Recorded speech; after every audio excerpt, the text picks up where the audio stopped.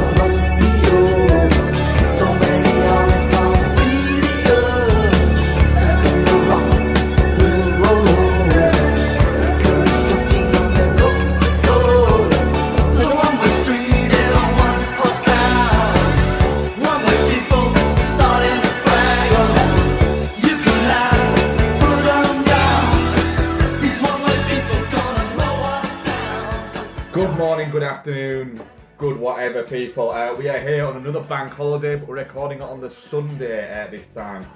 This is episode 64 of Dude and a Monkey, and I'm Mark Foster, and as ever, I'm joined by my co-host Ian Loring. Hey guys. And this week we have something a little bit different. We're not sticking to our usual layout. We've got a triple review, and we've also got the marathon for you as well. There's no one old, one new. Well, we'll be doing trailers, but I haven't seen that much. I don't know about you, Ian, so that might not take up as much of the thing. But we have reviews of current hipster film du jour, Blue Ruin. We've got absolute not hipster du jour, Bad Neighbours. We also have a review of The Sacrament, the new Ty West horror, and our marathon, which is the untitled John Milius marathon, is Big Wednesday. Get in touch with us, dudeandthemonkey@gmail.com, at dudeandthemonkey on Twitter, at Ian Lauren on Twitter, at dudefonz on Twitter. Ian, do you have anything else to add before we dive into this bitch? Nah, man. I say let's do this. Yes, let's do this. May the 4th be with you, because this is May the 4th, and that's probably going to piss some people off me saying that. So, but whoever is annoyed by that can bugger off. It's nice that people like things. I mean, Jesus Christ, Mark hates Star Wars, and even he's not fucking getting all pissy about it. It's Star Wars is in the press a lot at the moment. Yes, it is, but if just people tweeting about it, it's not quite the end of the world. Let's just chill it out. It's only one day. It's a bit of fucking fun. It's a reason for a lot of people to watch a movie that makes them happy. Don't see the issue. So let's dive into it. How we're going to break it up is we are going to do Blue Ruin, Bad Neighbours, and The Sacrament. But first of all, Ian, what trailers have you been watching? All right. As you alluded to, not a lot. In fact, I saw the trailer for What We Do in the Shadows, which is the vampire spoof thing starring Jermaine Clement, which looks all right. I wouldn't go to the cinema to watch it, but and I doubt it will even turn up in cinemas over here, if I'm honest, but it looks fine.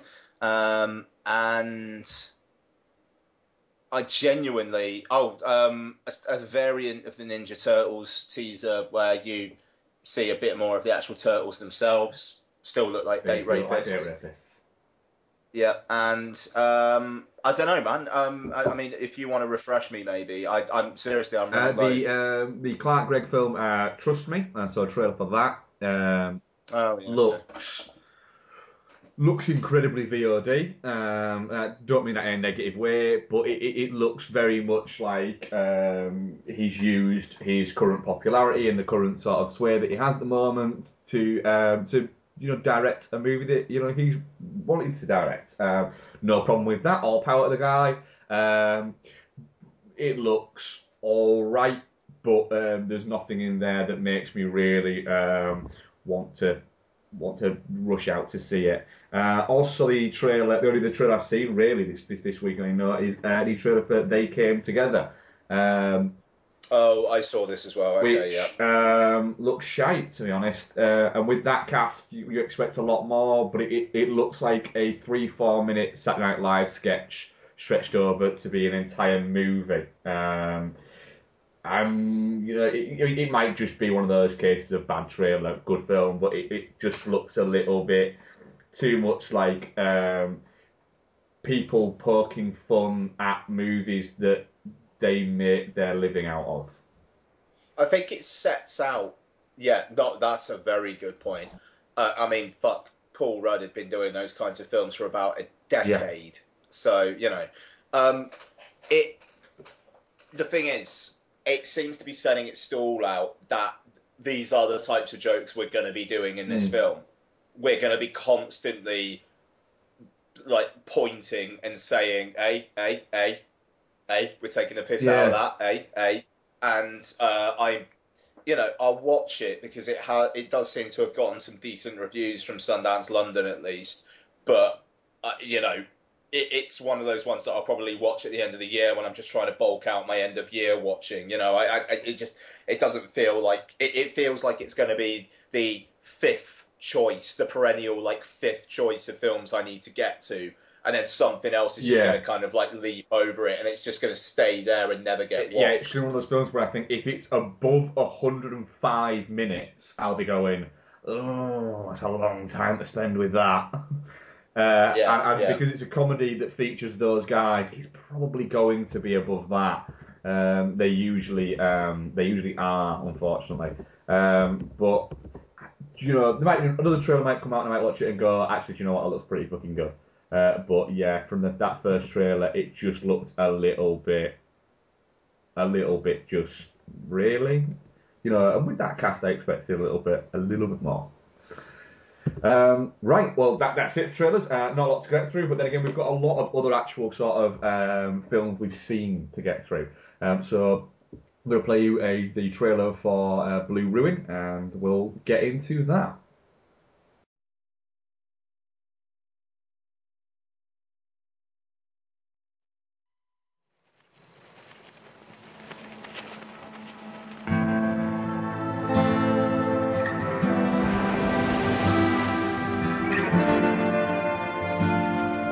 I apologize for the mystery. I don't mean to scare you. You're not in any trouble.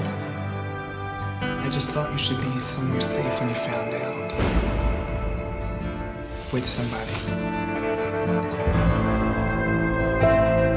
He's going to be released.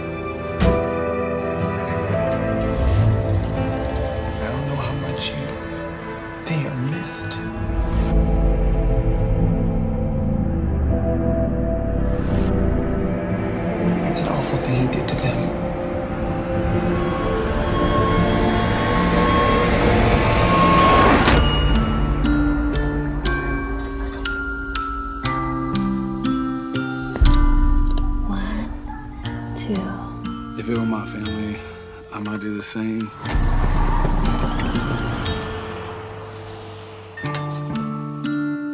I know this is personal.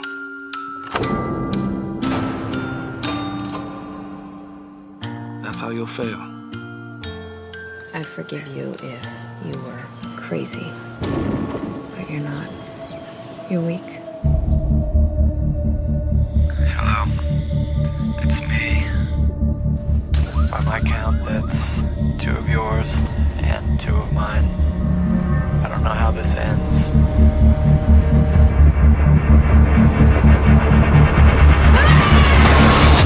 That's how this works, man. The one with the gun gets to tell the truth. Okay, you had a trailer there for Blue Ruin, the Jeremy Saulnier film. Was a film which was brought to life by the Kickstarter campaign. It's not all already. Was it really? It's a Kickstarter film, yeah. Oh wow! So it's proof that Kickstarter isn't just a plaything for people like Zach Braff and Spike Lee to get their funding. It's more. There is a lot more there, and it had some good reviews from Cannes last year and sort of was bubbling under, but seems to have kind of exploded these past sort of few weeks. Most of it, it's a lot of very, very positive reviews. It's a revenge thriller. We have actor Macron Blair plays a character called Dwight, who's spent seemingly years as a beach bum collecting cans, etc., to make money, and we quickly find out that he's doing this after there's been a tragedy in his life, and we are introduced very early. Remember, guys, we are all spoilers all the time, but we are introduced very early that what's happened is somebody who's committed a crime on his family is about to be released from jail, and it sets in motion a chain of events. Ian, what did you think to Blue Ruin? Yeah, and I just realised something as well, which is interesting. This film is out in UK cinemas this weekend, and it's out on US iTunes. And then we're doing Neighbours, which is just cinemas only. And then we're doing The Sacrament, which is kind of iTunes only or VOD only. So it's like a nice spread of stuff this week. I just it kind of came to me. I went into Blue Ruin not knowing an awful lot about it, to be honest. It's I mean, obviously, based on the fact I didn't know it was a Kickstarter film, which is very impressive. But yeah, I mean, like it's like you said earlier on, it's kind of like the hipster film of choice. It's the one where people are going to say, oh yeah, whatever. But have you seen Blue Ruin? Oh, it's fantastic. Oh, it's so good. Blah blah blah. But it does kind of merit it, I think. It's basically like what the Coen brothers would be doing if they were starting off now, I think, but maybe a bit more serious than them. But it's definitely got the moments of kind of slightly absurdist humour to it, I think. I mean, there's the particular thing that I'm thinking of there is where he's on the phone and he's talking about getting a gun, and then the guy in the boot it's just like, dude, I can get you a gun, which is it's just fantastic, but I mean, it just if anything, I think the film actually underplays the more emotional stuff for me. Like, there's some kind of like revelations in terms of what's going on. There's one in particular which comes very, very, very late in the day that I kind of wish had been kind of fermented a bit. It's very much thrown away, isn't it? Yeah. I mean, we ask all spoilers all the time, so if anyone's just wondering what I'm talking about, where it's kind of like the fact that what was it? His father was actually sleeping with their mother. That's it, isn't it? Yeah. So that.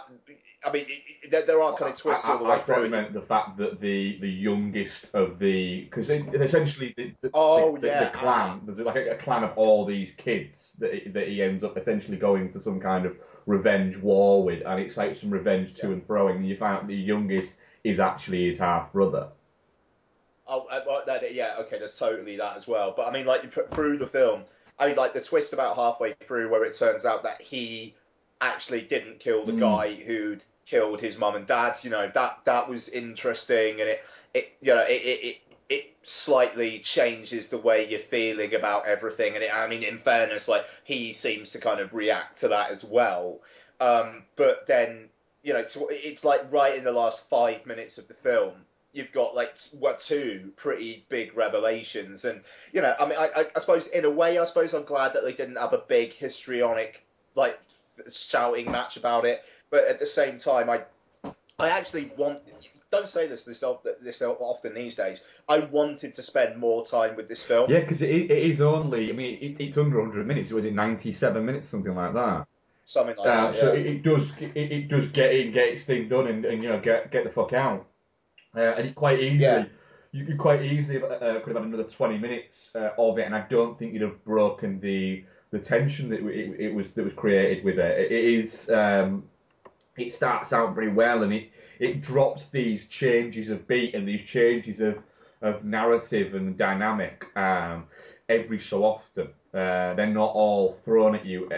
You know, there's within like the first 10 minutes where you think that it's very simple, that he's gone and he's found the guy who killed his parents and he's killed them, and then he finds the kid in the car, and then he says to him, you know. He says, "Did you hurt Wayne?" And he's like, "Yeah, but he hurt my parents first." And it's like, you know, and he says something along the lines of, "Maybe he didn't," and then walks away. And then at that moment, it's like a, "Oh shit" moment, and then it all just kind of starts spiraling from there. And these are all dropped in there every so often. But it's I can definitely see what you're saying with the sort of It does feel very Coen-y without those slightly more. I don't want to say goofy because I think goofy's going too far, but you know what I mean. Those affectations that Coen Brothers movies have that lift them out of reality.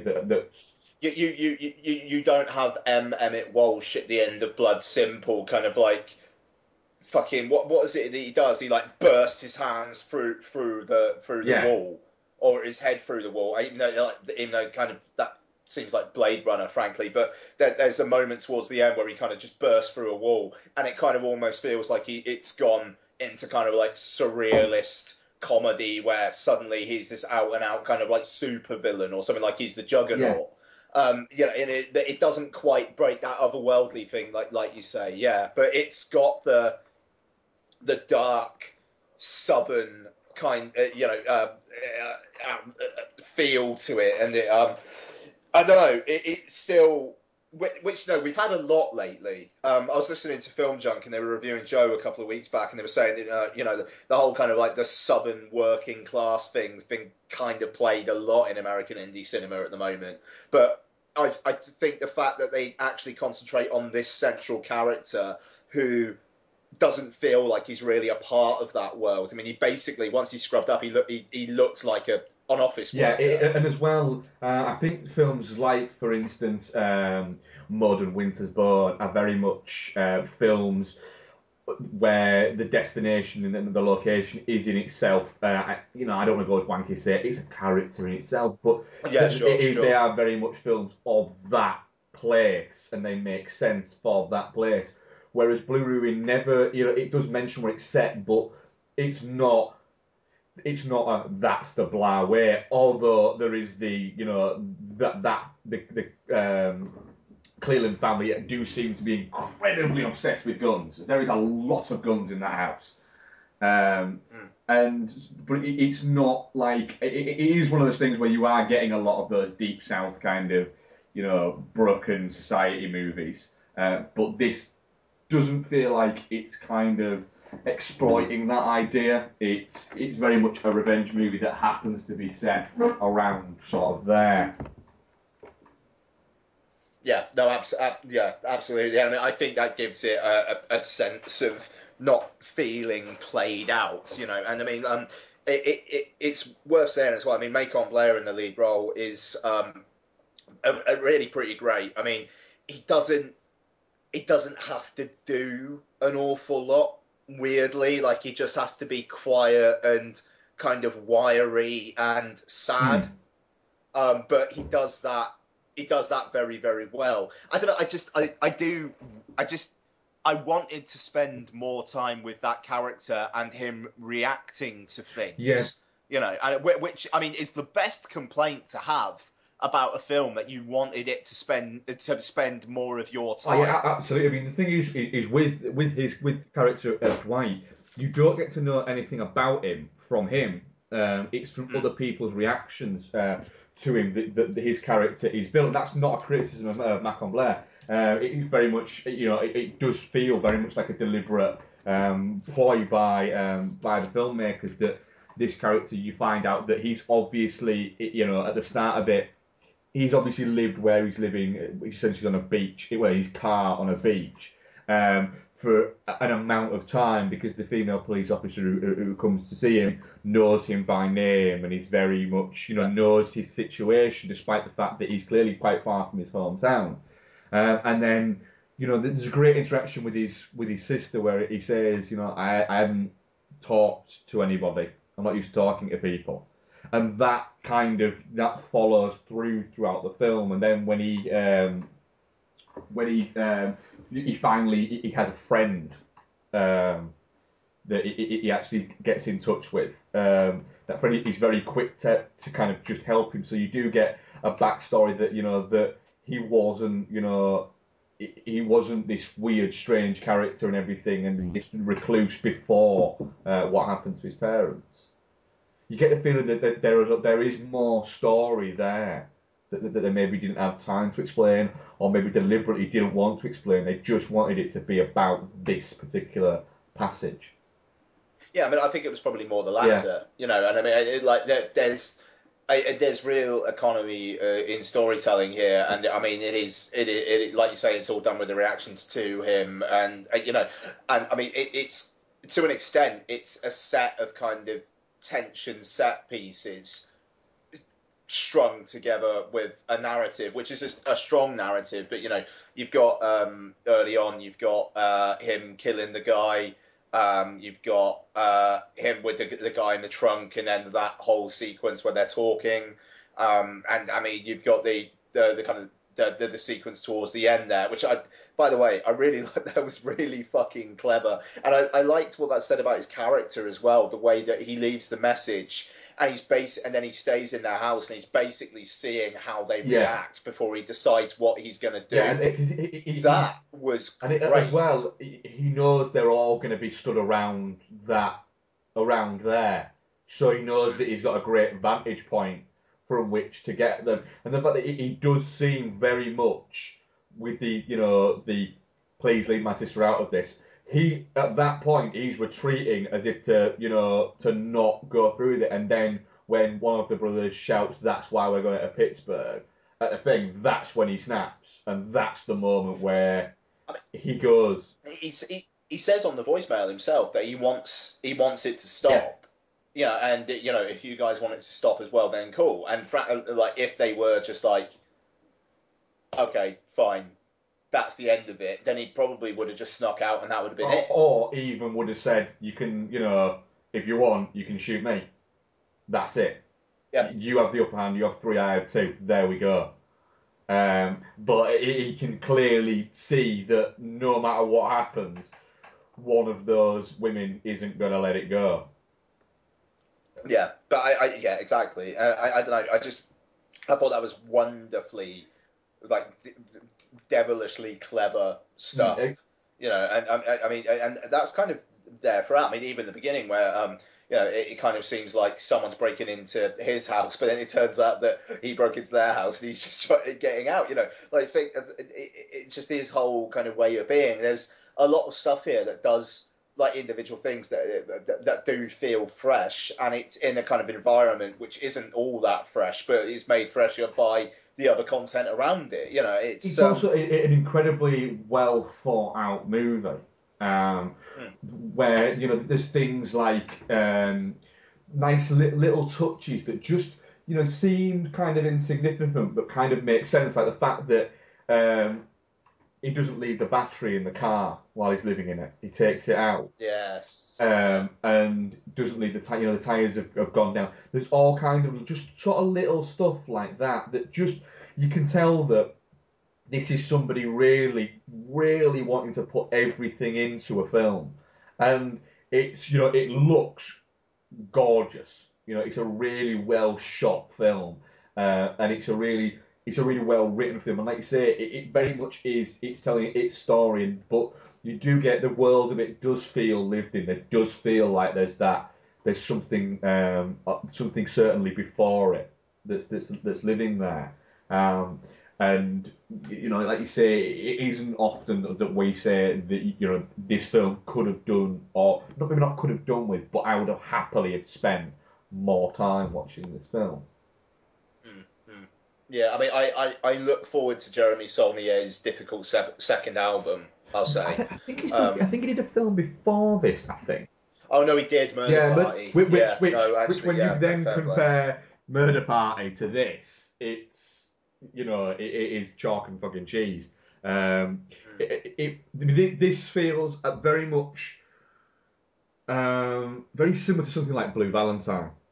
In terms of of where Derek Cianfrance went from there to The Place Beyond the Pines, like it's going to be, you might get that kind of trajectory if he gets, because this, I mean, let's face it, the guy is going to get to make something else very soon, because Blue. He's been quoted as saying he would like to do True Detective season 2. Well, yeah, and I'd be up for that. I wasn't as big a fan of True Detective as most people, even though I still liked it.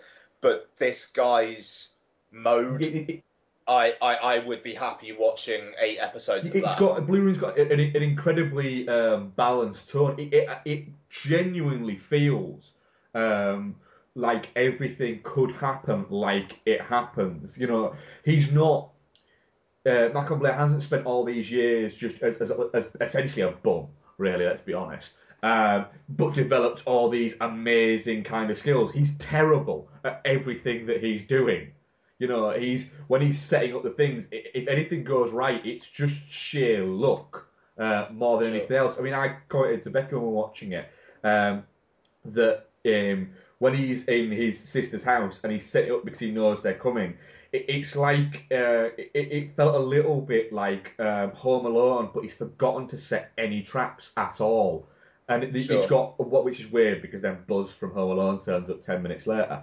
But it's weird the fact that the one weapon he can find is a garden fork, which for close house combat is not a very good idea, and it just seems like he's kind of blagging his way through it a little bit. And trying to not get killed, really. No, absolutely. I mean, you don't get the sense that he's kind of a Superman here at all. I mean, Christ, the scene where he kills the guy towards the start is really ugly stuff. And that point also, I mean, because there is, like you were saying, the slightly amusing, almost sort of Coen bits in it. Is like when the two guys go to his sisters and you've got one of them brings a crossbow, and it's like that is a completely impractical weapon to bring to that. But then you've got him trying to get the arrow out of his leg, which is just fucking and he's in the store, and one of the guys going through the money, and one of the dollar bills he's got has got blood on it, and Dwight's like,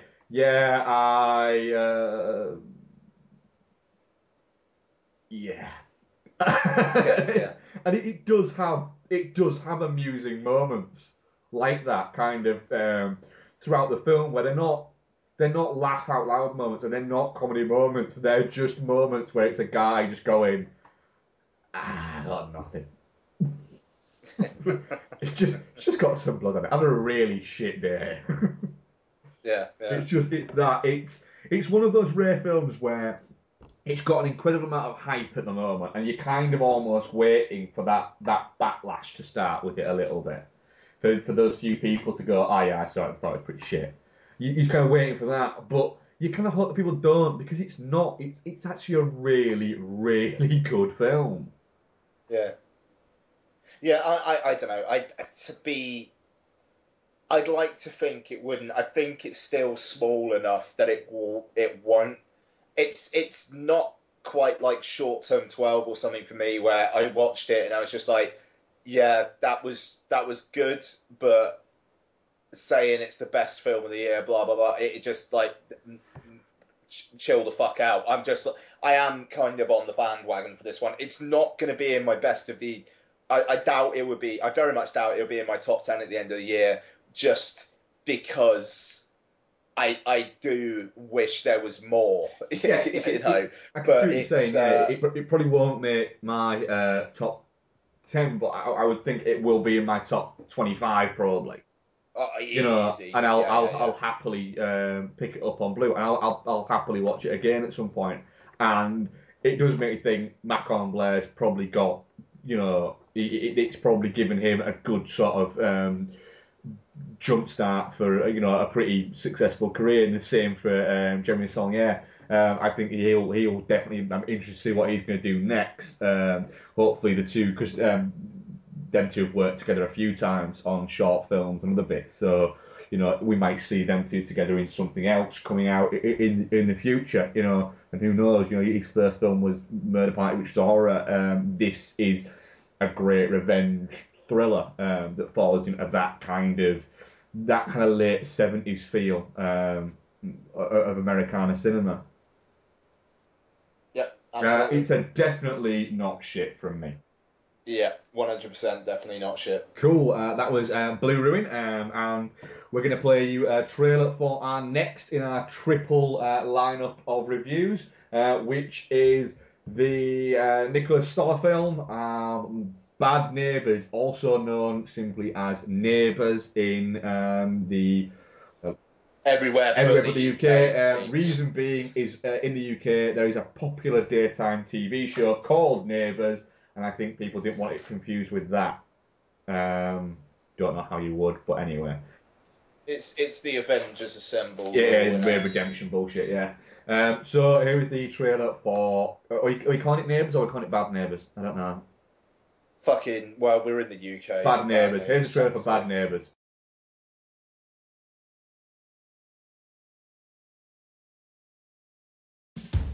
Oh, God. It's happening. Woo!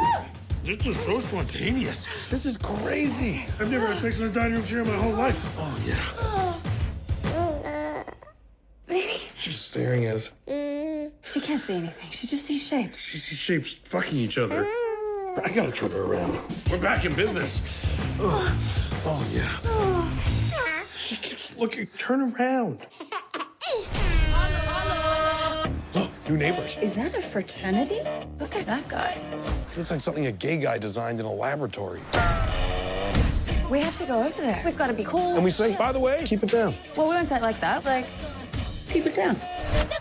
Let me know. Welcome to the Yeah, hood. welcome. Also, if you could maybe just, Keep it down. That's your chick. If we're too noisy, call me first. Don't call the cops. Okay. I'll go tell them to... Yeah. Call the cops. Do it anonymously. Oh, shit. He sold us out. You called about your neighbors? No. We have call ID. We're cops. Everybody has call ID. You guys just woke a sleeping giant. Welcome to the darkness, bitches. A little dramatic.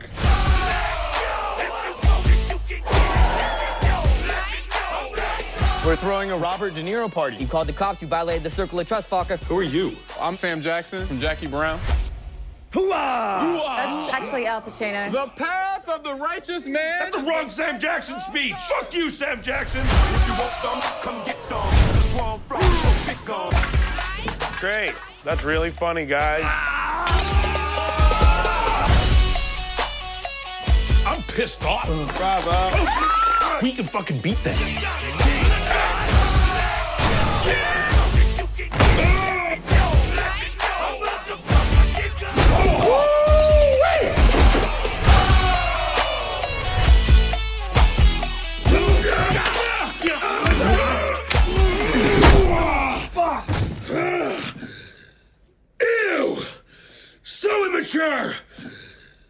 Who has that been inside?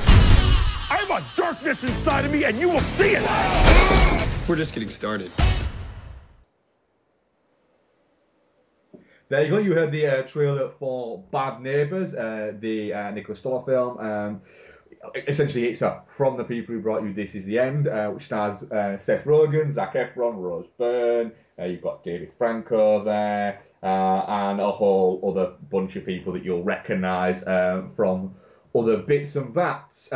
Story is Seth Rogen and Rose Byrne play a newly married, well, you don't know they're newly married, a couple who are parents to a young child, much like yourself, Ian. And they have just moved into what seems to be a really nice neighbourhood, and the house next door is up for sale, and a fraternity move in. The fraternity is led by a chap called Teddy, played by Zac Efron, a mostly shirtless Zac Efron.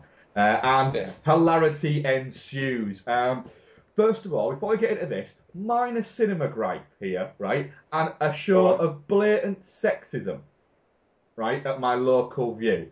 At my local View, they are renovating the toilets at the moment, which is about fucking time because they've been the same for 20 plus years and they're fucking horrible, right? When I went a couple of weeks ago, they were doing the gents' toilets. So to go to the toilet in the cinema, you had to go to a portaloo in the car park, right?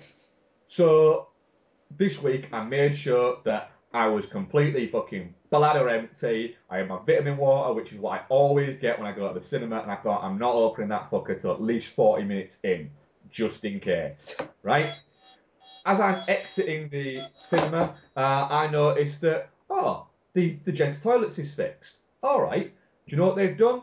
They've renovated the gents' toilet first, and then they've started renovating the ladies' toilets now, but they've changed the gents' toilets to the temporary ladies' toilets, so the gents are still outside in the fucking portaloos. That's sexism. I don't care what people say, that is sexism. I was half tempted, because there's fucking urinals in that toilet. I was half tempted to go in and just have a piss. And then someone went, this is a ladies, go, there's urinals here, fucking deal with it, you've got cubicles. Sexism, View. Absolute 100% sexism. And talking of sexism, Ian, what did you think of Bad Neighbours? Okay, so Bad Neighbours. We were saying beforehand this is probably going to be the shortest review, and probably by a margin, I think. There's not an awful lot to say about Bad Neighbours. It's messy. And it kind of throws up ideas for potential subplots that don't really go all that far. But it made me laugh more than enough. I thought it kind of did some stuff visually, interesting to keep me entertained on that level. It's not quite just the kind of the point and shoot Apatow / Kevin Smith kind of mode of shooting, and I appreciated that. And yeah, I mean, speaking as a parent of a 4-month-old, it's there's certainly shit in there that can be related to. But I don't know. I mean, I laughed more than enough. So I got good stuff out of it, and it was good to see that they actually gave Rose Byrne pretty much getting on for equal comic footing along with Seth Rogen. No, all right, I take that back. Not, but more than I was expecting. She's not an incidental character. She has. No, she's not just the wife. She's actually got a character. Yeah. Which was good. I don't know. I mean, I'm intrigued, Mark. I mean, it passed the time well enough, and I thought it was funny. That's about all I've got to say. You. First thing that I want to kind of go over with it is, did you notice that there's an awful lot from a lot of the trailers that just isn't in this movie? Do you know what? I don't think I've even seen the trailer for this in the cinema. I've seen. Sorry, if you're hearing this thing in the background, I've got this one of Lottie's toys up here, and I keep on fucking pressing it by accident. Sorry. There's an awful lot, and not like just like shots. I would say from a couple of the trailers, there's a third of the trailers isn't in this movie at all. There's a bit where which made quite a big deal of in 3 or 4 of the trailers, where Zac Efron turns around to Rosalind and Seth Rogen and says, "Welcome to the dark side, bitches," and they react to it and say, "That's dark," and he says it again, then walks off. Not in the film. The bit where he's dressed up in almost like a military outfit, and they're kind of he's marching people out of the frat house, and there's like fireworks going off behind him and stuff like that. Not in the film. The bit where he catches Christopher Mintz-Plasse, which I'm never going to disagree, I'm never going to argue with less Christopher Mintz-Plasse, where he's fucking a guy in the yard. Not in the film. There's so much that is just not in the film, and it's making me think there's either going to be an extended come out on Blu-ray, which happens a lot nowadays with these types of films, or it was literally just they had so much to condense down into so little. Yeah. I was looking forward to this because the trailer made me laugh. I like Zac Efron and I like Seth Rogen. So I was very much looking forward to going in there and watching something that was stupid and made me laugh. And do you know what? It's stupid and it made me laugh. There's one of those strange films where I'm more positive than I am negative, but the negative bits are easier to point out than the positive bits. Because the positive bits are, it is funny. There is some great funny bits in it, and it is, good-hearted, gross-out comedy. The whole Seth Rogen and Zac Efron sat on where they're a little bit drunk and a little bit bait, sat saying, "Who's Batman for you?" And you've got Zac Efron and Seth Rogen doing their Batman impressions. Was brilliant. I really enjoyed that, and I think that Rogen's kind of become a very much an act, a comedy heavyweight nowadays, and I think Efron manages to hold that up quite well.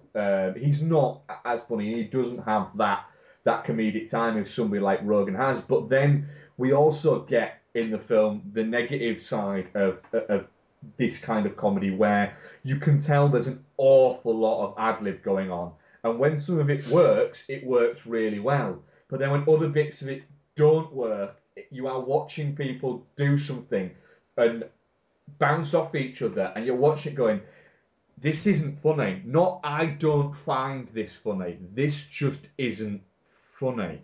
And I kind of want it to stop now. I kind of want somebody there to go, yeah, I admit, cut, we lost it. It went too far.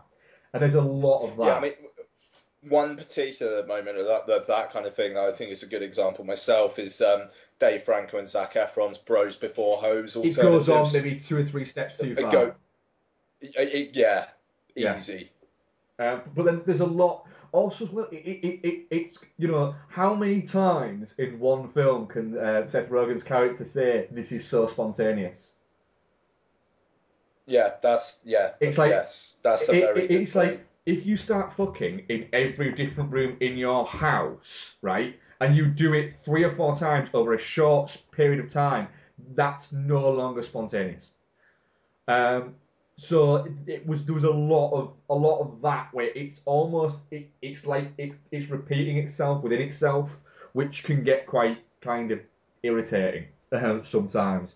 And scenes just like I say, you just get the feeling that they could have stopped 30 seconds earlier. Yeah, no, absolutely. I mean, I don't know. It's one of those things where I wonder if they'd taken a couple of weeks off and then got back to the edit, whether suddenly 10 minutes would have disappeared off the runtime. Even though I've got to say that, I mean, I thought it was pacey enough. I can't say I was ever bored at all. No, I think one of the best bits is the whole the frat versus them kind of battle montage bit. But also, well, you kind of, it gets towards the end and you kind of start thinking, Because I think the idea is you're supposed to kind of be on, Seth Rogen and Rose Byrne's side with it, but they kind of, it's kind of like they are a little bit sometimes dicks towards them, but then again, there's neither of them are behaving in sort of like a correct manner, as to say, There's a moment where I think it's the second night where they actually call the cops on them, and then the next day they're just showing, well, you were partying with us like last night, and they're like, no we weren't. It's like, no, you were, and it's kind of like, actually you kind of were. You can't go around asking them to turn the music down, then party with them, then the next day go, no, but seriously, can you turn the music down? You can't say you can have a party when we want to party, but not when we don't want to party. Yeah, no, absolutely. I mean, it's that's the thing. I mean, the film is kind of messy there because, right at the end, Seth Rogen's basically got Zac Efron's character kicked out of college and, pretty fucked over. And then, the scene where they're outside Abercrombie and Fitch, and it's just all absolutely fine. Yeah. That's weird. It does feel a little bit weird, because you feel like you're saying, you should probably apologise to him, because you were probably exactly the same in college, except you were never, essentially hot enough to be that guy. You were probably one of the guys, you were probably Ash Juice who was sucking up to him. Yeah, no, absolutely. There are bits with the plot that I don't know. It just kind of feels like they were developing, but then didn't. Like the whole thing about him, them trying to get Dave Franco with Zac Efron's girlfriend, and then yes, it's mentioned later, but you never see that girl again. And it's just, and I mean, like Rose Byrne's character, she's early on, like, she's got this thing about. Seth Rogen comes home and he's just like, this parenting thing's really easy. And then she's like, oh yeah, if you do it for 2 hours a day. Yeah.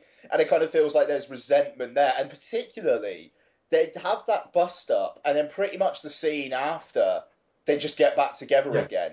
And it feels like there was probably a 10-minute chunk in between there. He literally just goes round to a friend's house and he's like, oh, is she there? And they're like, oh yeah, she is. Oh, that's good. Yeah. Okay, this isn't a film that you go to for the plot, but at the same time, it feels really palpable that they are just sacrificing this stuff just so they can have more riffing on. Yeah, and more just kind of parties. It's a little bit like that. And what's becoming a slight, and it's probably just me, and it's probably an irrational thing, what's becoming a slight little bugbear with me with Seth Rogen in films is the whole, right, Seth, we get it. You like weed. We get that is that weed is a big part of your life, but you kind of get the idea now that Seth Rogen's business card just says Seth Rogen, and then underneath, in quote marks, he just says, I like weed. Yeah, because it is such a prevalent part of these films, all of these films that he's a producer of, and you kind of get the feeling with all of the people that are around, like the Muppets movies, that are around Seth Rogen. It's like Seth Rogen's gone, oh, can I correct one of the Muppets movies? It's like, no, because you'll just put weed in it, and then stuff like the fact that Zac Efron is supposed to be thick in the film. He's supposed to be just stupid but pretty and wants to party. The whole AT&T thing. He said, oh, what do you do? And he's like, we do like massive global telecommunications company. He's like, right. He's like, cell phones? He's like, oh, right, yeah.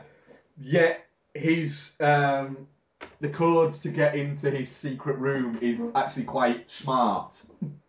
It just, I know that's completely overthinking this film, but it's a little bit like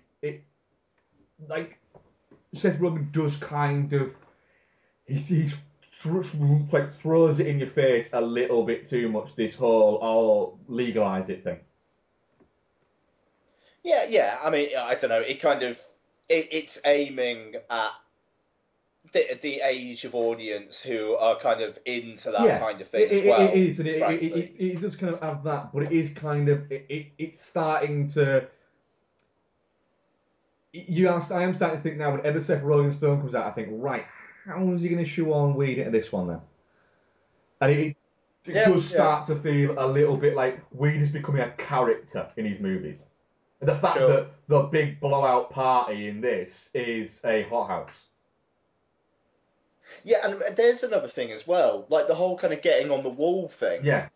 And obviously that's the getting on the wall thing, but then at the end, there's nothing about them actually having their picture up on the wall or anything. I mean, again, again, you're quibbling narrative stuff in what is a improv comedy.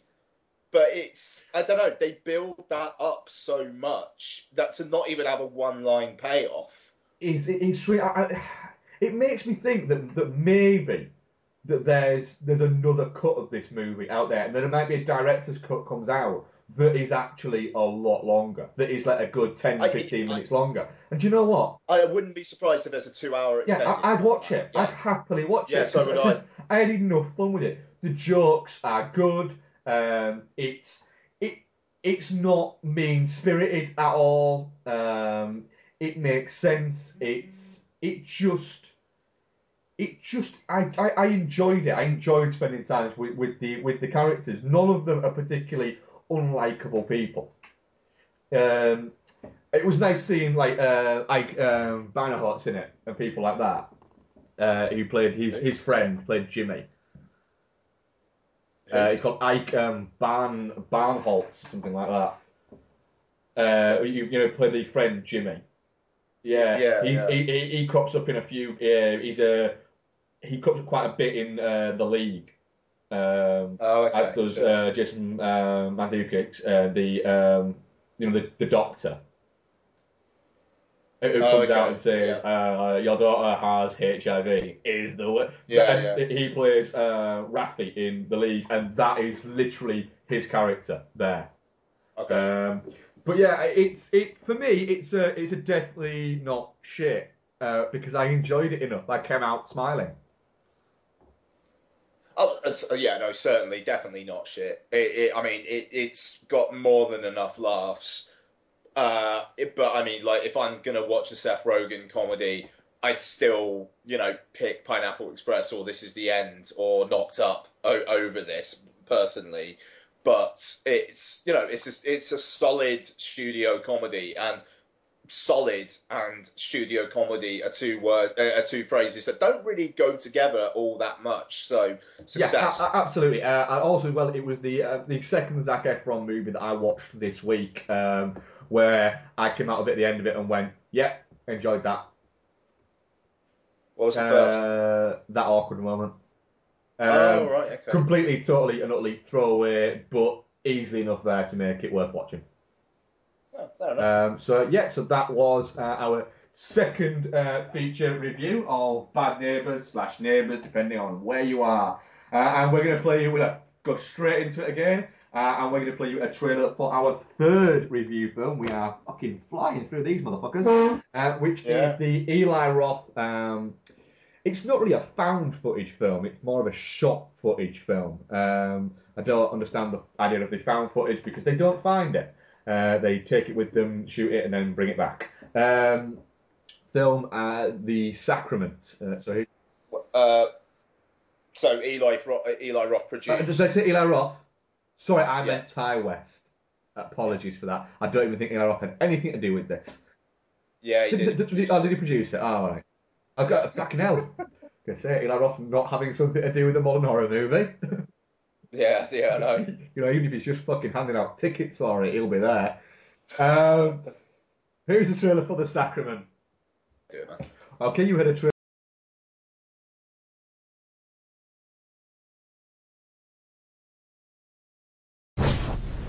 You guys ready?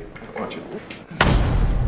We've been to some of the most chaotic, war-torn places in the world, but never for something as bizarre as this.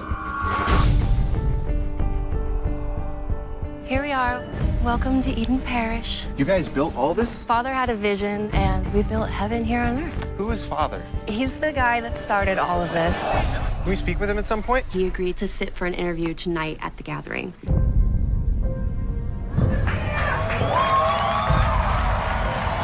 It's been pretty amazing. Everyone we've talked to seems to feel that this is everything they ever wanted, and they all credit you for that. Oh, I don't deserve the credit. You come down here and I'll give you a place to live. I'll give you a job. I'll give you a bed. These people are my family, my children. And when you write this up, just know that you're dealing with their lives.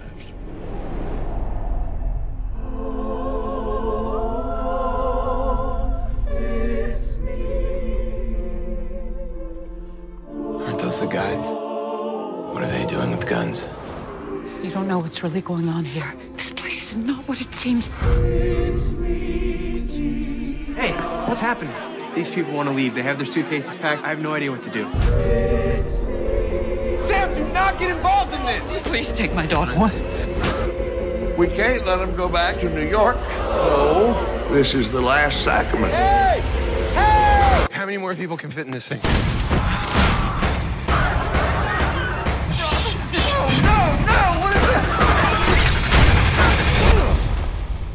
Take the camera. I want you to film this. It's important. It's fine. Take it. Take it. Take it. Fix me, Jesus, fix me.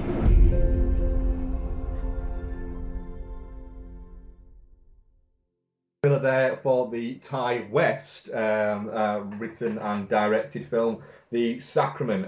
Stars Joe Swanberg, as always, AJ Bowen, as always, and a bunch of other people there. It is not found footage, keep quiet found footage, but it's kind of bothering me, like I just said. Where you have a chap called Patrick, who is a fashion photographer, and his two friends, Sam and Jake, who run a website called Vice that deals with, it's a news website, but it deals with news that usual sort of news forums wouldn't tackle. And they do sort of documentary kind of films, documentary reporting. He gets a call from his sister, Caroline, who is at a place called the Eden Parish, which is a commune she's gone to kick drugs.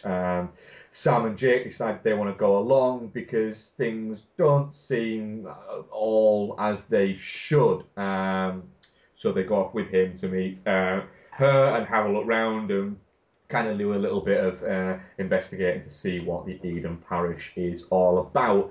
Loosely based on events from 1978's Jonestown Massacre, which forged the popular phrase drinking the Kool-Aid. Ian, what did you think of The Sacrament? Okay, so I had The Sacrament accidentally spoilt for me somewhat by Jordan, who WhatsApped me and said something about the Jonestown Massacre, and I was just like, right, okay, I know where that film's heading then. So that was a bit of a shame. But I knew that was happening as well, but basically just from the trailer. Yeah, which is a fair point. And the thing is, the film sets out its stall that there's really obviously nothing supernatural going on at all. So. Yeah. It's like, okay, so what is going to happen then? And, one of the only real options is they're all a cult, they're going to kill themselves. Yeah. So, but the thing that I liked The Sacrament, I will say, but the thing that bothers me about it is that it almost feels as if for all the build-up work that they do in the first 45 minutes or so, where it's all like, you've got the little kind of hints that all is not right, but everyone's saying, oh, I love Father, I appreciate all that he's done, blah, blah, blah. And then these guys come in, Father lets them come in, nothing bad particularly seems to happen, and then cut, and the next morning, all hell's broken loose, and suddenly everybody loads of people want out, and father's just like, right, okay, we're all going to kill ourselves.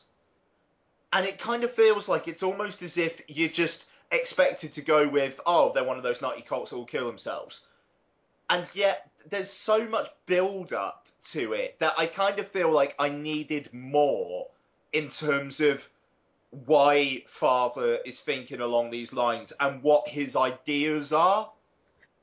And but by the end of it, for all the horror that there is, and I mean, there's strong fucking stuff here, which I think confirms, if nobody knew already, that Ty West is not a parent. But because I mean, there's some shit in here that's like very, very full on. That I genuinely wonder if a filmmaker who had kids would actually shoot. Yeah. And maybe that's just me coming from the fact that I've got a 4-month-old, so I'm particularly sensitive to that stuff at the moment. But yeah, and I mean, that almost kind of feels a bit exploitation-y in a film that seems to be at pains to not be exploitation-y. Yeah. But I mean, I don't know. I mean, we'll get into it. Mark, what did you think? I think I need someone to bounce off on this. What I would say with The Sacrament is, and it's something that's been levelled, I think, before at Ty West, is there's a lot of build, like you're saying, and it builds up very well, and it does. There's a lot of development of them going and, you know, having a look round, and you are given. It does feel, you know, uneasy. It does feel like there's you know, there's not something quite right there, you know, and it's all quite well constructed. It all fits together quite well. It's when things start to go wrong that it kind of loses its shit a little bit, and then it starts going places, and where it goes, I was sat there going, oh, is that it then? It's just that then. Yeah, right. Yeah. I think that's yes. So you wow. So it basically is, you're just going down that route. There's nothing different to what you're basically setting out to do, and it just feels a little bit again like it's all this build up, and a little bit like the Inkies where you're going building up, and going, oh, right, and then when the shit hits the fan, you go, oh, well, that's it, all right. But the difference here is that it's the first half is build up, the second half is the fallout, but the fallout is what you think it's going to be based on prior cinematic knowledge and like just a kind of knowledge of like religious cults, but it's not what you really expect from the material in the film. I don't think the material in the film is strong enough to really convey, right, okay, so then this stuff happens. It's asking you to bring in outside knowledge, which is a massive fail, I think. Yeah, it is absolutely relying on you to like you say, fill in the blanks to an extent. And you know, characters, there's too much happening that they aren't showing you. That you, like you say, you're having to work out yourself, and you do work out yourself. And it's like, you know, the AJ Bowen's character Sam jumped from being, you know, like very much kind of like, you know, he doesn't, he gets there and he's very much like not against it, not vehemently against it, but he's wanting to explore and take it a little bit further and find out, you know, that there's something not quite right. And then he starts to get to the point where he's like, oh, well, you know, it seems to be doing these people good, but there's still not something right. So you get to the point where you think, fucking hell, he's about to have a join up after just having a conversation. And what I will say is, for the first 40 minutes, it's a really, well, not 40 minutes, maybe the first 40 minutes, yeah, actually. It's a well-written film. And, you know, the writing of it and the dialogue works quite well, and it feels quite nice. And, you know, the whole interview with Father that they're having, that's a really good scene. It's a really well-played scene. It's just, and at that moment you're going, right, great, well, you know, what's going to happen? And at that moment, I'm thinking, what's going to happen? Where's it going to go? And then where it goes, you say, that's really easy. It's really easy to go there because that idea already exists. You know, you're expecting something else, something more, something different, something more vibrant and more kind of fucking hell. And I don't know whether or not that it's just that you're expecting too much for it, or whether or not Ty West actually, and the filmmakers actually think that is enough, that is going to make people go, fucking hell. And it's not, you know, you expect these overblown, you know, shocking, you know, too far moments that just kind of lift you out of the film a little bit. Like the fact that, you know, the father says, oh, some of the younger ones have already been given their portion. And it's like, oh, of course they fucking have. You know, because what wouldn't be a modern horror film without being as shocking as to massacre a load of children? Well, that and, you know, the bit with the kind of the syringe with the Kool-Aid in, and then they kind of inject it into the baby's mouth, and it's just it's a bit. It's a bit like, oh, grow up and do something actually shocking rather than just, you know, easy way out shocking. I want something for me. Ty West, you obviously have the talent. It's there because you've built me up to that point. But you're not making, or maybe they are. Maybe again, it's just us putting too much stock into it. You know, you're supposed to be, and this sort of little cartel of filmmakers are supposed to be filmmakers who are making for you know, these horror movies for genre fans and for that kind of people. And it's like, I want something more. That is gonna shock your average fucking, you know, Joe horror film watcher. Your people who don't watch an awful lot of horror. And it you know, The Sacrament isn't a bad film. It's certainly not a bad film. It's certainly one of the better modern horror films. But it just doesn't do anything new. Yeah, I mean, the thing is, I think the easiest way of summing up my problems with it is that this film is framed as a documentary. The whole thing is framed as a documentary. If this was an actual documentary, it would be a shit documentary because you don't really find out anything about what is actually going on here and why these people are so fanatical about this guy. And then when everybody does start drinking the Kool-Aid, it is just like, I've got no idea why these people are so enamored of this guy that they're going to do. Yeah, he doesn't seem charismatic enough for that. There's no. We've spent so little time with him that we've had essentially one little speech, and it also it does. At one point, I was watching it going, so hang on a minute, this is a commune for old black ladies and you know, hot mid-20s white girls in shorts. There's an awful lot of that, and it just feels like there's a lot of potential there, but the Gareth Evans segment in VHS 2 does pretty much the same thing, but a lot fucking better. That goes fucking batshit. This maybe it's a conscious decision and not to go too batshit. I think it is. I think they're trying to keep it as grounded as humanly possible, so there is no even like feeling of anything supernatural going on. That's not what this film is, and it's trying to be more disturbing because it's quote unquote real. But to be real, I kind of feel like you actually need to have more of an understanding of why these people are doing this. Yeah. I mean, it's just like the fact that, you know, Father fucking invites them there to interview him, and it's almost as if like he's hoping it's going to get him some legitimacy or something like that. You know, that's certainly what the Amy Zimet's character is feeling coming in. Like, you know, they give him like stuff to read before the interview, to like give them some background, and you know, they're hoping to show a better side of it. But then it just, I don't. The only thing I get from The Next Day Everything Goes Batshit is it just turns out most of the fucking people there didn't even want to fucking like be there or something. It But just also, it doesn't. as well. They haven't actually really got anything to take away to show it as being a fucking terrible place.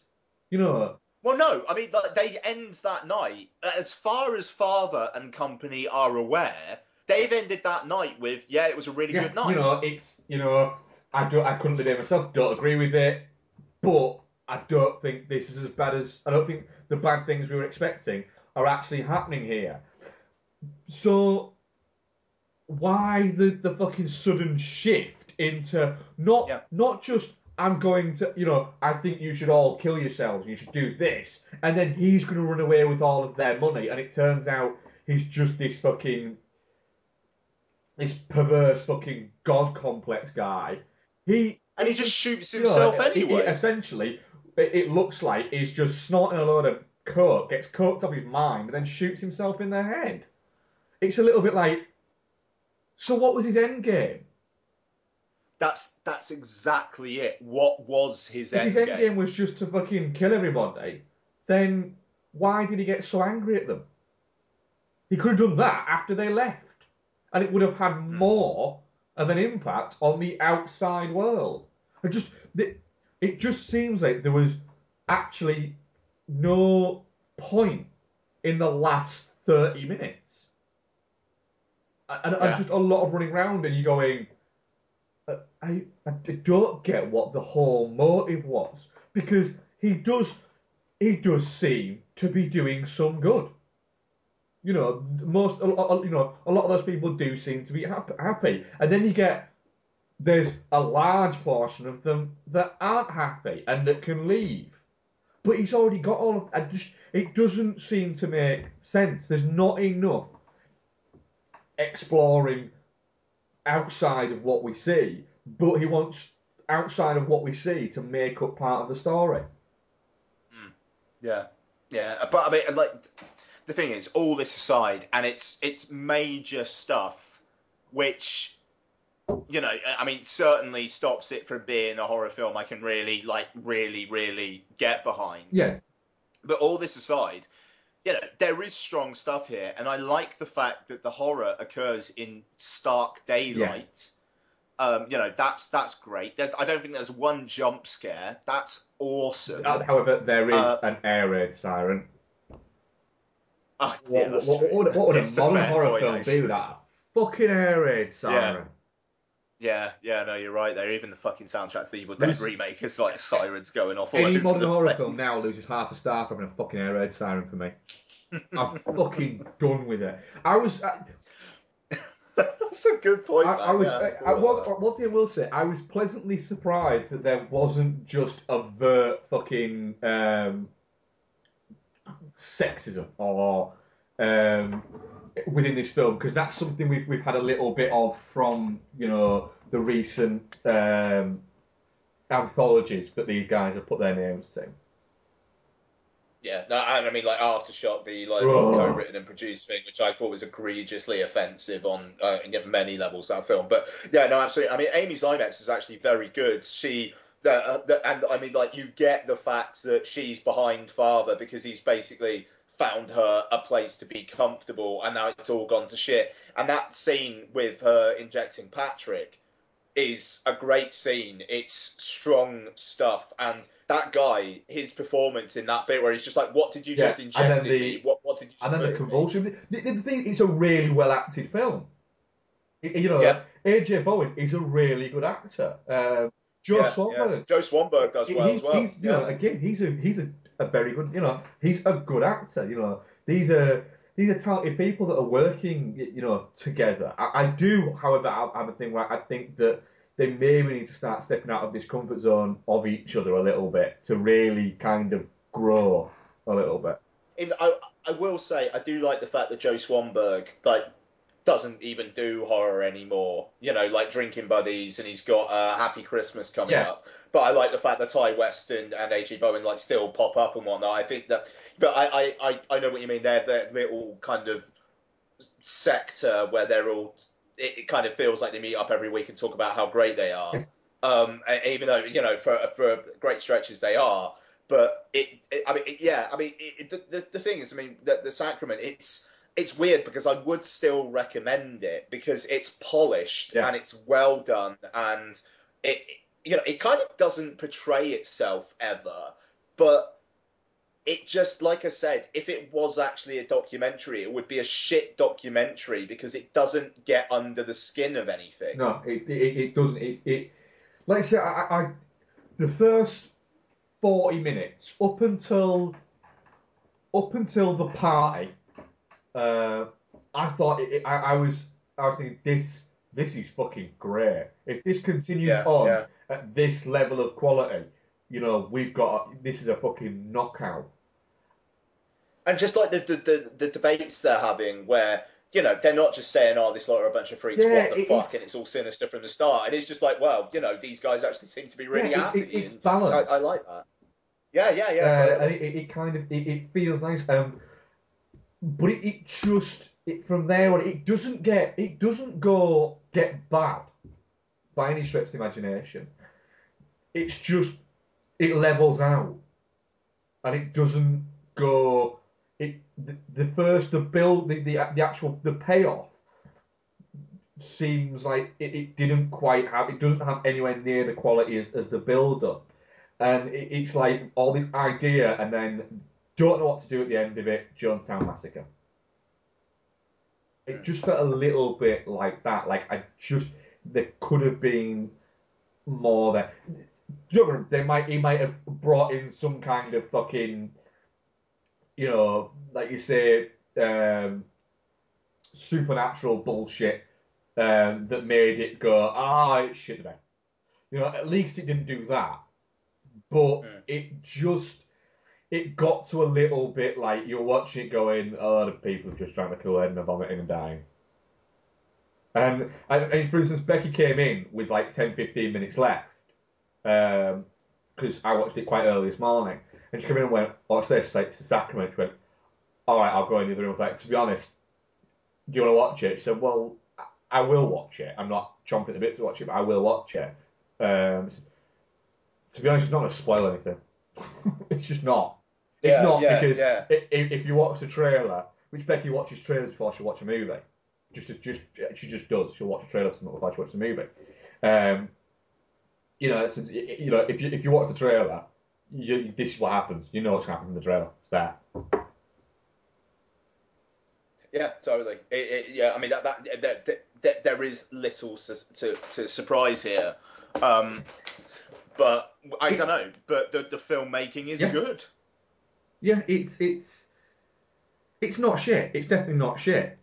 No, it's not shit, but it really, really could have been better. I'm constipated. I'm close to touching cloth. Yeah, I'm touching cloth. I think I'm just about. I will say, in the course of doing this, my Letterboxd review's gone down from a 3.5 to a 3. Is that half a star for the use of an air raid siren? No, it's not. I'm sorry. I don't follow that logic. It's just like talking about it. I think it does bother me that it doesn't quite follow through on what it kind of feels like it's setting out to do. But I am gonna say it's definitely not shit. But it's as close to the touching cloth one as I think I could get with one of these. Yeah. It's in terms of modern horror, I think it's above average. I certainly agree with that. In terms of film in general, I think it's decidedly average. Yeah, if you were to compare it with something like Aftershock, for instance, it is fucking streets ahead of it. If Becky said to me in 2 months' time, I won't mind watching The Sacrament, do you mind watching it again? I'd say, yeah, cool. And I will watch it again, because it is one of those films where I think if I watch it again, maybe there's bits there, maybe it'll feel, maybe going in with that expectation of something else, maybe it'll feel better. Or if he just said, I'm making a film which is heavily based on the Jonestown Massacre, I'd have been alright with it. I'd have been better. But Well, that's the thing. I knew what was coming going in, and yet I needed more reasons for this stuff to happen. If you're going to make horror real and grounded, you need to give me reasons why it's happening. Also, you know, at least with supernatural stuff, it can just be like it's supernatural. You know, just the wizards did it. Shit, witches did it. Wizards did it. Even though I'm glad that wizards didn't do it. Too. So One last thing, lad. If you are a helicopter pilot and you get shot in the shoulder with really pale red blood, the blood in this film's terrible, by the way. You don't then turn around to the guy and say, "Go and find your friends 2 miles down the road and then come back. I can still fly this thing." You go, "I can still fly this thing, but I'm kind of losing a lot of blood. Can we go now?" Do you know what? I was thinking when they got back in the helicopter at the end and they strapped themselves in, I was just kind of thinking the helicopter's not going to go. And then they're just going to get shot up. Which then, because I was it would just have been a thinking, found there's footage. that helicopter pilot. Is he even going to be fucking alive? You know? Do you get the feeling that when Joe Swanberg ran off, he was like, "No, I meant like get your friends if they're nearby." Not too well down the fucking- Oh, jeez. Well, I've said I've got to do it now, and they are paying me. So shit, you know, been shot and everything with what looks like cherry aid. And did you not notice that? It not bug you the fact the blood was really light? I can't say I noticed to me. Sorry. I mean, I watched it in HD and whatnot as well, but it didn't bother me. Right. Well, that was the sacrament which I'm touching cloth on, and Ian, you are definitely not shit. Yeah, I am, because I stand by a 3 out of 5, and for me, a 3 out of 5 is definitely not shit. Or is it? Is like a 2. I think it's a cusp one, that one. Because I'd maybe say a 2, a 2.5, and a 3 are touching cloth. Maybe, yeah. Maybe it's 3.5. Because it's a bit. Because it's but then a 2.5 is touching cloth. More than a 2.5 is definitely not shit, and less than a 2.5 is definitely shit. Cool. For me. Right, okay, no, it's definitely not shit, but it is very close to touching cloth. Cool. Right, we're going to give you a trailer now for the next instalment of our the untitled John Milius marathon. The trailer for Big Wednesday. Big Wednesday, the day you face your own biggest challenge. The day you risk it all. The day you either distinguish yourself or fade into the crowd. It'll come again. It'll be a swell so big and strong it'll wipe clean everything that went before it. That's the day this sport will be written. And that's when Matt, and Jack, and Leroy, they could distinguish themselves. It was their time. They were the kings. I can't make it! Sit down! Sharing the great adventure of being young together. Jan Michael Vincent is Matt Johnson, a reluctant hero to a generation that would forget him. Billy Cat is Jack. He was the first to accept responsibility. Gary Busey is Leroy, the masochist, a careful student of the art of being reckless. Big Wednesday, the story of a generation, of every generation. Growing up, leaving home, changing. Some marry, some die, some search for a new spot. It's gonna be like nothing anybody has ever seen. Are Jack and Leroy gonna be here tomorrow? Are they gonna be here? I never got a hold of those guys, Bear. They're not coming tomorrow. There's nobody coming tomorrow. It isn't just us. There's nobody else left but us. There's nobody left to pass anything on to.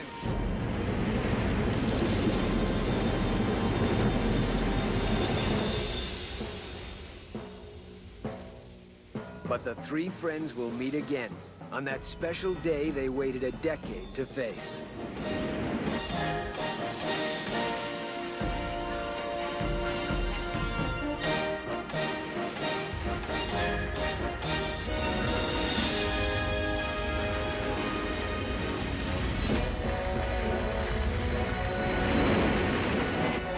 Now is the moment of truth. Now is the time of decision. And for Matt, Jack, and Leroy, Judgment Day is here. Big Wednesday.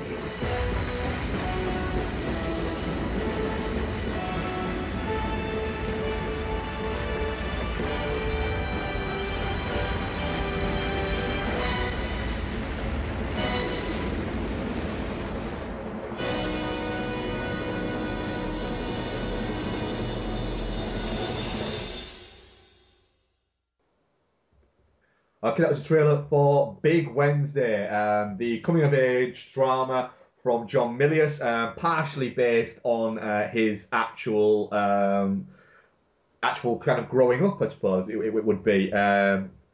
It covers 12 years from summer of 1962 to the summer of 1974, dropping off at a few different points in 1965, 1968. The lives of three surfer buddies. You've got Matt Johnson, played by Jean-Michel Vincent, who is like he's a bit kind of, he likes a drink, we'll say, doesn't he? But he's like the shit-hot surfer of that break. You've got Jack Barlow, played by William Catt, who's the more kind of sensible one, and then you've got Gary Busey playing Gary Busey.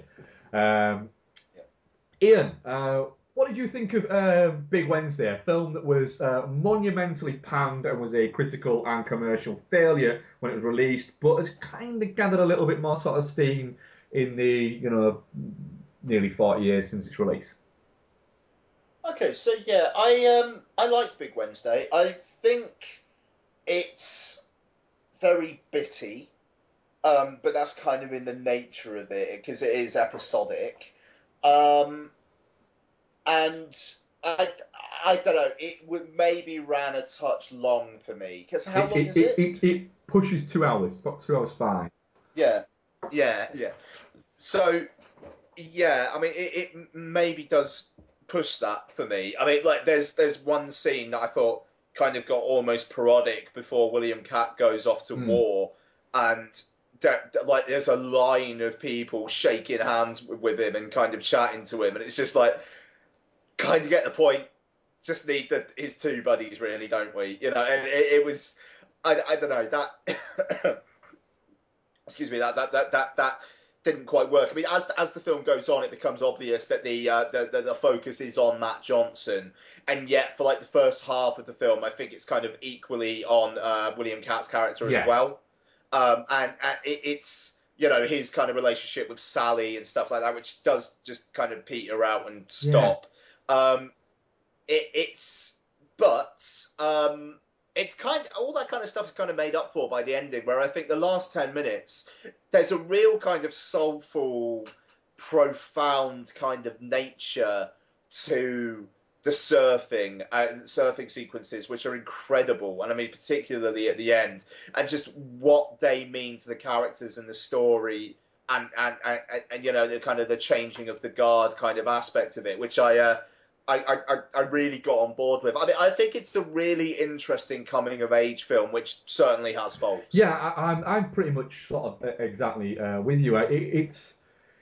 There's a lot more substance to it than I was expecting there to be. There's more story there.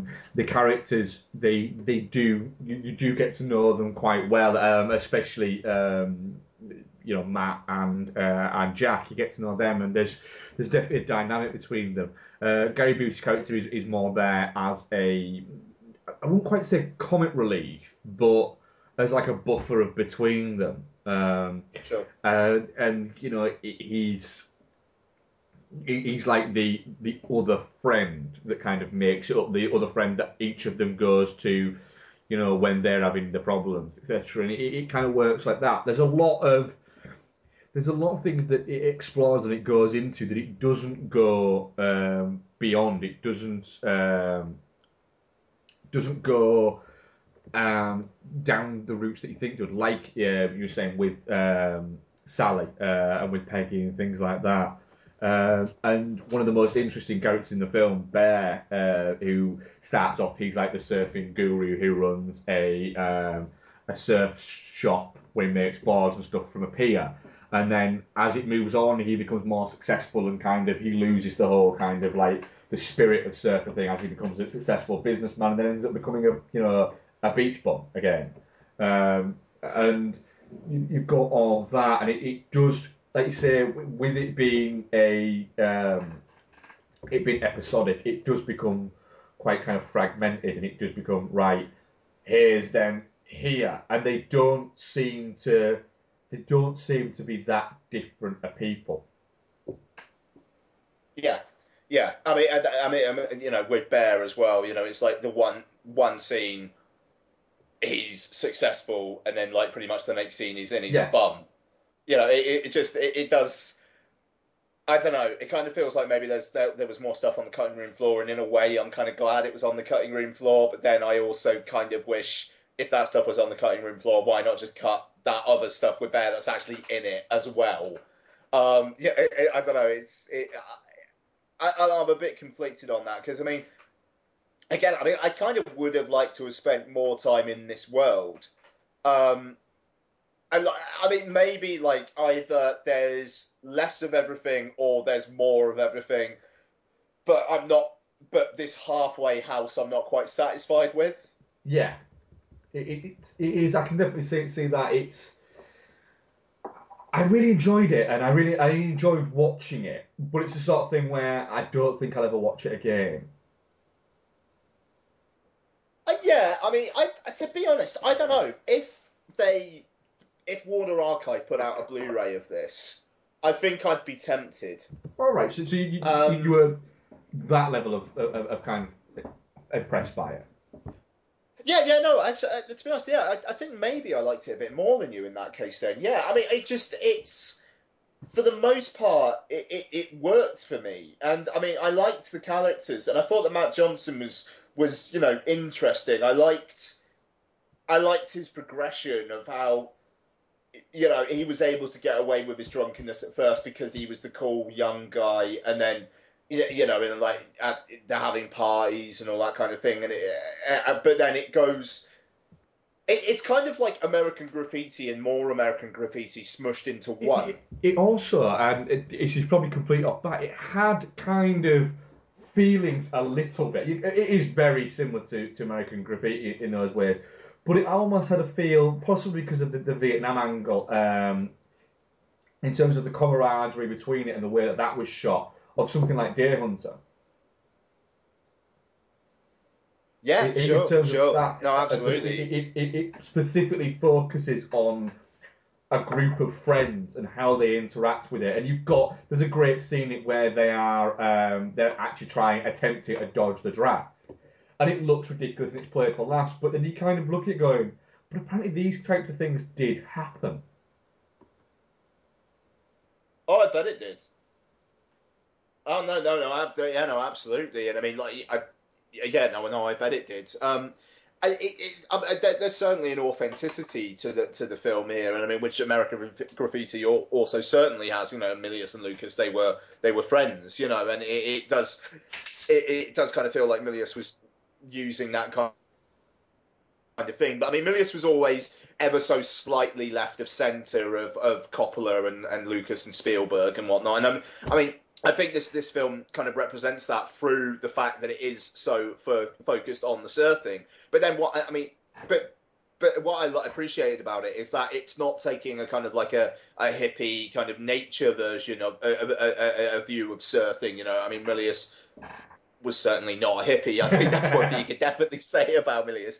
But I mean, the way you've got Basil Poledouris' score, and it's kind of almost like militaristic. Yes. Which I think is really interesting. And I mean, the surfing is more portrayed as just like great examples of physical exertion and endurance. More than like their relationship with the sea. Not a lot of that is mentioned. It's very, like you say, it is very much shots of them doing these incredibly impressive things. Yeah, exactly. I mean, like the Big Wednesday itself is insane. Yeah. You know, I mean, like the way, and I love the focus on the footwork as well. You know, I mean, like, it kind of sounds obvious, and I mean, it's very similar to skateboarding there, but like just the way that but it's not really like close-ups of the feet or something, but you still somehow note that they're given some sort of like kind of hidden prominence where you just notice the way that, you know, they're going, like, towards the end, he's going on the wave, and he's just kind of stepping down the board to kind of keep the balance. I mean, it's awesome stuff, and the kind of again, it actually sounds a bit hippie, but the kind of the relationship he's having with the wave, it feels cathartic, and it's got that profundity, like almost as if he's at peace with the world, and so because of that he's at peace with moving on, and so he's able to do this one bit last hurrah with this wave, and it's almost like the way it's just like, yeah, go ahead, bud. You know, I mean, I don't know.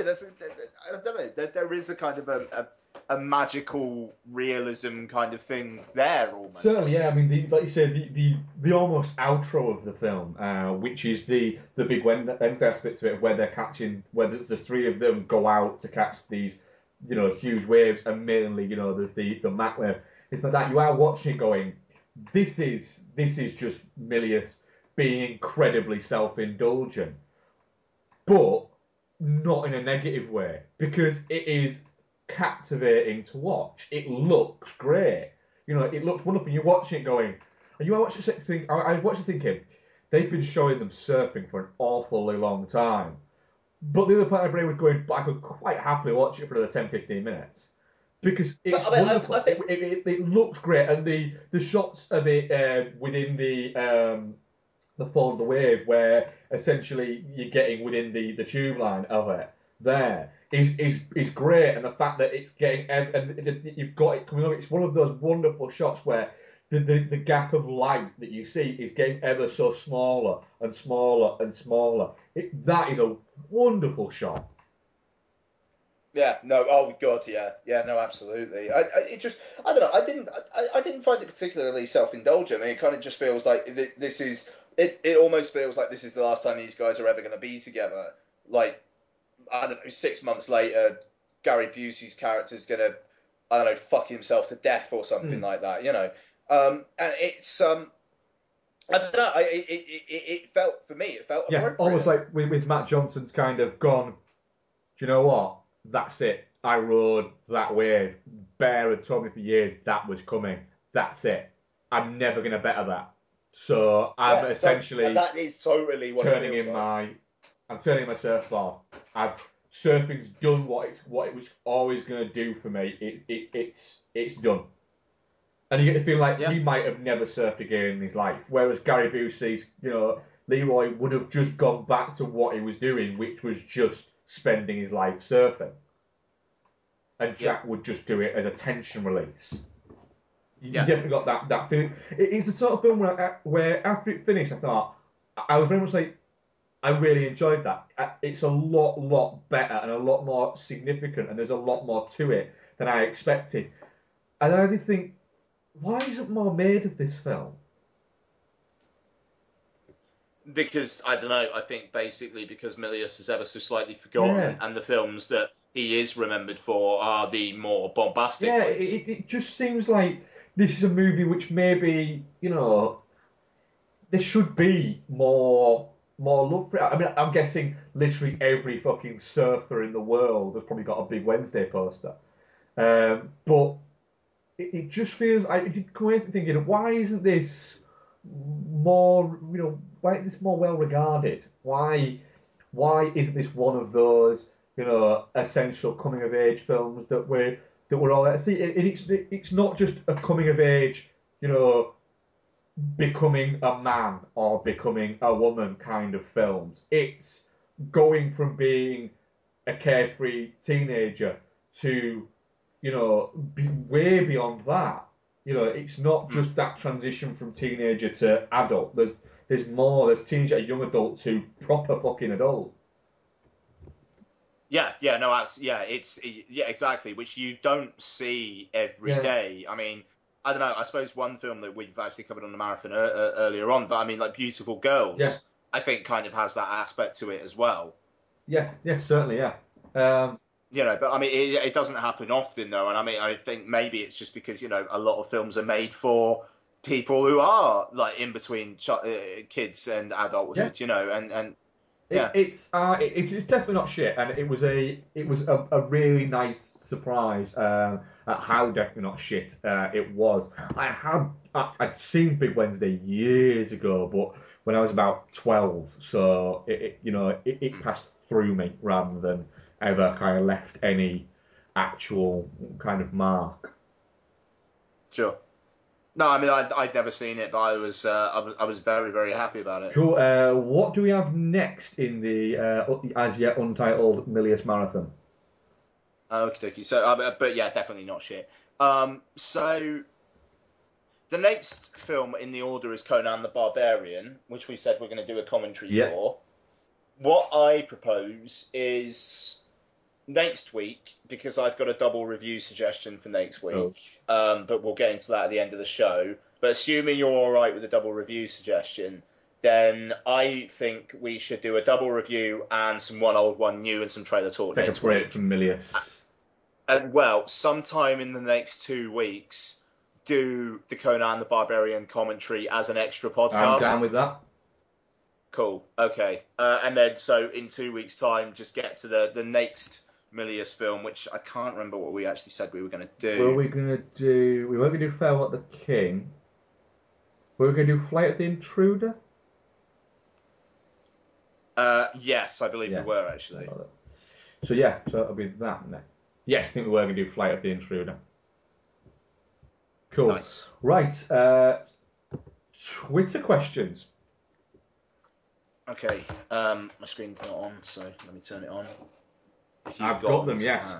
We have the Ginger Prince at TGP73 says you can throw one more name into Star Wars Episode 7 casting announcement. Go. Werner Herzog. Oh. Imagine him as a fucking friend, like old Jedi who's a good Jedi, but he just goes off on tangents about the Force and what it means with nature. But he has to write his own lines. Oh, yeah, no, he totally has to write his own lines. Seems I've already been nice to Star Wars fans earlier in the podcast. I'm not going to be nice here. Adam Sandler. Just can you imagine? Oh, and Steve, may the fourth be with you as well. I genuinely mean that. He's a massive Star Wars fan. I do genuinely mean it him. as well. I think it's a nice thing, like we said earlier. Chris Byrne at Cinematronics says, which movie star / filmmaker would you love and hate to move in next door? Hate Jennifer Lawrence. Why? Because I love my wife. And it'd be one of those things where you'd be going... Because obviously she'd look at me and be straight away, I want that. But there'd always be that thing of, Jesus, what if she actually ever did? Like, she came home a bit drunk one night and I was like out putting the garbage out and she was like, I think we should do something. And you'd be like, oh, fuck. Yeah, that one. So yeah, I can see that one. That's a good thought process to go through. Mine would be Michael Cera. Because literally every time I saw him, I'd want to hit him. But who would I most like to move in next door to me? Steve Buscemi. Elaborate. Because I just think he'd be an awesome next door neighbour, man. Like, fucking having a barbecue with Steve Buscemi, going for a drink with Steve Buscemi. Yeah, Hugh Jackman. That'd be mine. Because you get the idea that, you'd always be able to borrow tools off him, because he'd have them all. He just seems like a really nice guy. And again, the barbecue thing. I reckon he could cook up a fucking storm. And that's he'd have a a good point, great that. sing along. He looks like he'd be great to go for a beer with. He also seems like the kind of guy who'd offer to look after your kids. Probably not even offer. Probably say, we're off to the park today. Does Isabel want to come? And stuff like that. He'd just be a really good neighbour. Yeah, he does. No, fair enough. It does That's seem good. like he'd be a good guy with it. But also Jennifer Lawrence, just in case she ever did want to, get down. Even though I do love my wife, and she's probably listening to this right now, and she's gonna punch me in the face when I get out of there. Or say, you know what, you'd be all right. I'd let you off. Tom, at Very Cinematic, you've reviewed Bad Neighbours today, but who was the worst neighbour or flatmate you ever had? Worst neighbour was our landlord, because he was our landlord and we were at uni. That's bad. Yeah. Mine was in our first flat. We lived below a group of Chinese people, and that's not why it's bad. No problem. We live next door to a group of Chinese students, and aside from the fact that they are a little bit messy with the outside space, they are perfect. Yeah, the people who live downstairs were also Chinese, and they were great. The people who lived upstairs worked in the Chinese takeaway up the road, which opened at 7 and closed at 4 in the morning.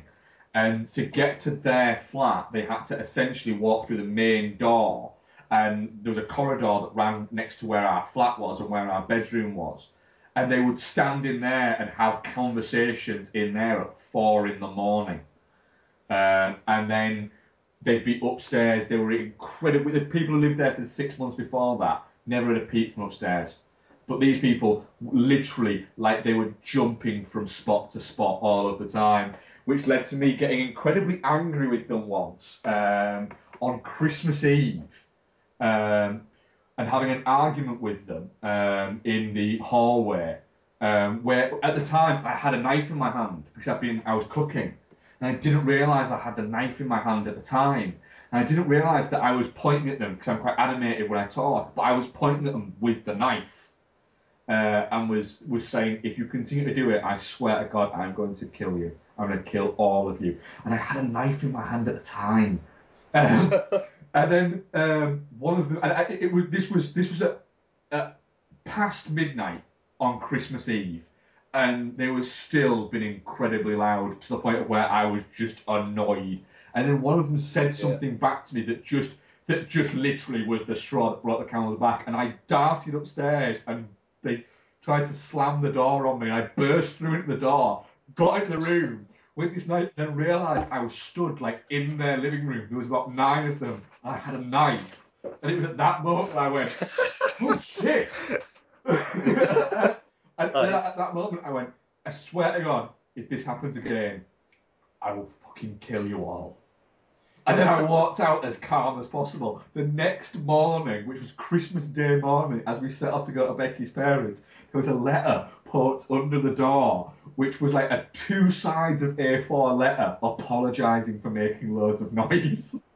Nice. I literally threatened them with a knife. That's the way. To not do that. Blimey.